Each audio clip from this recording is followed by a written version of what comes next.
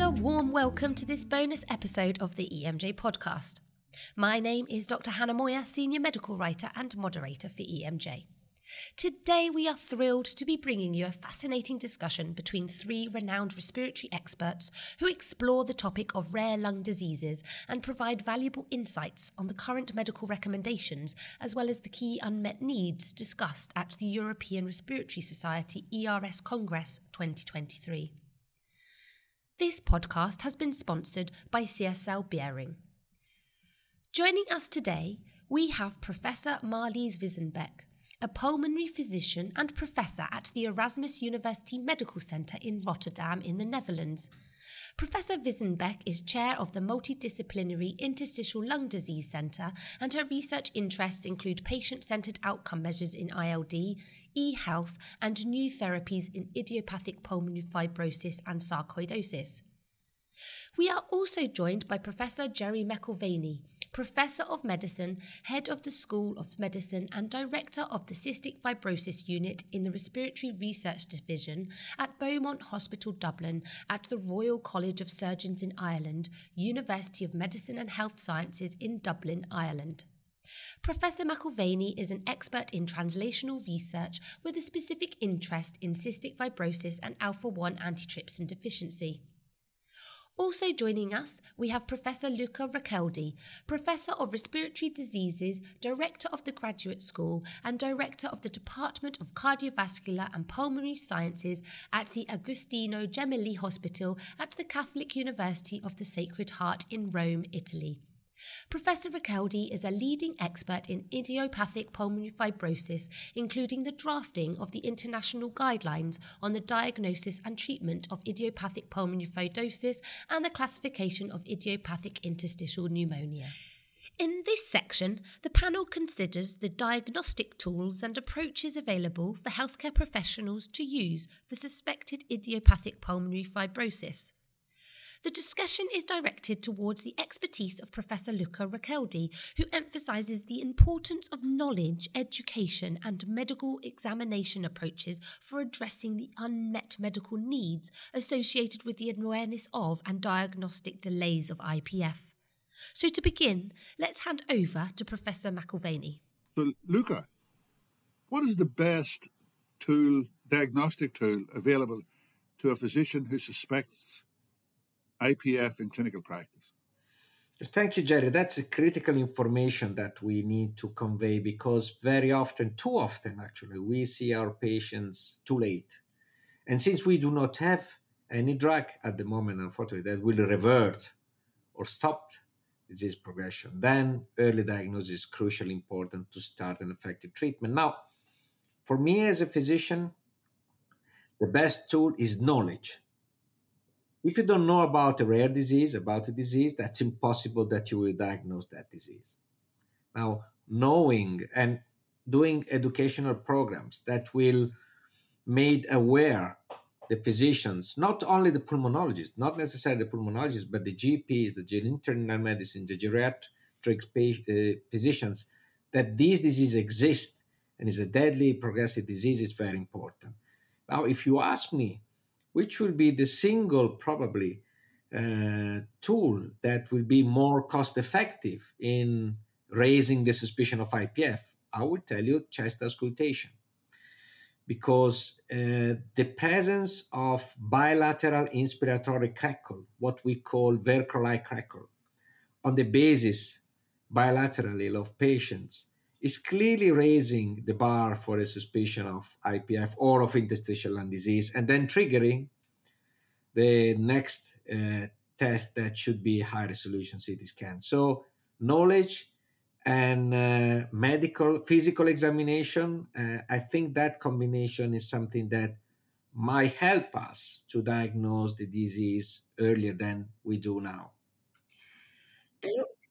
Luca, in the absence of crackles, can we exclude pulmonary fibrosis? Yes, I mean, no, Marlies, that's clearly a question that is coming from an expert physician, ILD physician. No, because the crackle may be very subtle, or the interstitial lung disease can be not presented with a typical honeycombing or a subpleural reticulation, can be ground glass, can be something else. But I would tell that probably, at least in my experience, the majority of patients with interstitial lung disease will have some sort of inspiratory crackle on their basis. So I think still is not 100% sensitive, is not 100% specific, but we should remind that listening to the chest of our patient is zero risk and zero cost and can be done point of care. Now, I absolutely agree on that, but I only just want to make people alert, especially in high-risk groups for ILDs, for instance, patients. You can have ILD without the crackle. That's true. And what would be the next steps in the workup of pulmonary fibrosis? Can you tell us something? I would say that the next step will be, without any doubt, the high-resolution CT scan of the chest. Now, high-resolution CT scan of the chest, just to remind, is a non-contrast radiological examination, which is very quick to be done, very inexpensive, and very sensible. So many of my patients, when they arrive in our clinic, they had a series of chest X-ray. And chest X-ray is not sensitive enough to detect interstitial lung disease, in particular, early in the stage. So we see many patients, I'm sure Marlies and Jerry, you do the same, that you said non-specific changes in a chest X-ray and then sign of COPD, reinforcement of the bronchial or vessels. And that's all non-specific and is just triggering another control 6 months, 1 year. I would suggest that if you as a physician, you really think of an ILD, in particular of IPF, you should go straight for a high-resolution CT scan of the chest. Very good. And Luca, just to go on to another viewpoint, what do you think is the role of the multidisciplinary team in IPF, and what particular areas should be covered? So what in IPF, if we read the guidelines since 20 years ago, every single guidelines is telling us that the gold standard to diagnose IPF is a multidisciplinary discussion, which we don't have any proof of that. Plus, we don't have any standard for that. Now, what I've been working in several institutions, and each single institution, they have their personalized format for multidisciplinary discussion. I think the overall message is that at least the clinician should sit with the radiologist, with the chest radiologist, and look at the CT scan and do the clinical data of the patient together. That's the minimal that we know. And then, of course, if there is a biopsy, the pathologist will come in. And very often, if there is a suspicion of a potential autoimmune disease, we need to speak with the rheumatologist. Now, how that need to be done at the same time, the same room, for 1 hour, for 2 hours, weekly, bi-weekly, we don't know. But the overall message is this is a diagnosis that cannot be done in isolation by one single type of physician. Very good. Thank you very much. That's very clear. One last question made me. You started with education, that is so important. Do you think we do enough to educate our colleagues, like from rheumatology, from radiology, who will get more and more CT scans for different purposes to be alert on ILD and get us into the picture? How can we educate those people better? But Marlies, I'm old enough to think, to say that we made progress over the last 10, 20 years.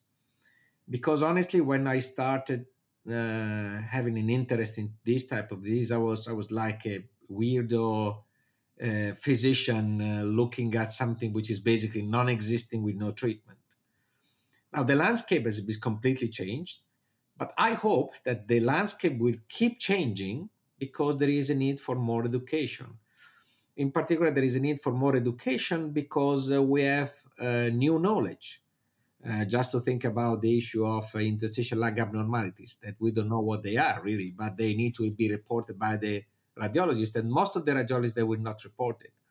Or the subtle interaction between the autoimmune disease and interstitial lung disease. And many rheumatologist colleagues, they are very good, but they will focus on arthritis, they will focus on the skin, they will focus on different organs. So I think that we did a significant advancement in this field, but I would say that it's not enough, and education will still be the key, both, of course, of young colleagues, but also of less young colleagues in different specialties. And in particular, I'm thinking about general medicine here. I know a GP is a very busy man. He has to think about a lot of different disease. Many of the diseases will be more prevalent, of course, than IPF and ILD, but many of them will be less severe. So it's very important. And also in the general medicine, in the community practice, these diseases will be well known and they will raise awareness about their existence. Thank you, Luca. I hope they will all listen to this podcast and use that as education. Even one will be enough. Yeah, that's very good. Well, that concludes today's podcast discussion. Our thanks go to our experts, Professor Marlies Wiesenbeck, Professor Jerry McIlvaney, and Professor Luca Richeldi for joining us today and sharing their insights considering the current medical recommendations and unmet needs in the field of rare lung diseases. If you enjoyed this episode of the EMJ podcast, please do not forget to subscribe through your preferred podcast platform or by visiting emjreviews.com, where we release a new episode every Friday, as well as plenty of bonus episodes just like this one. These, alongside an informative symposium review article entitled Shaping the Future in Rare Lung Diseases, From Imaging to Patient Management, can also be accessed at emjreviews.com. Until next time, take care and goodbye for now.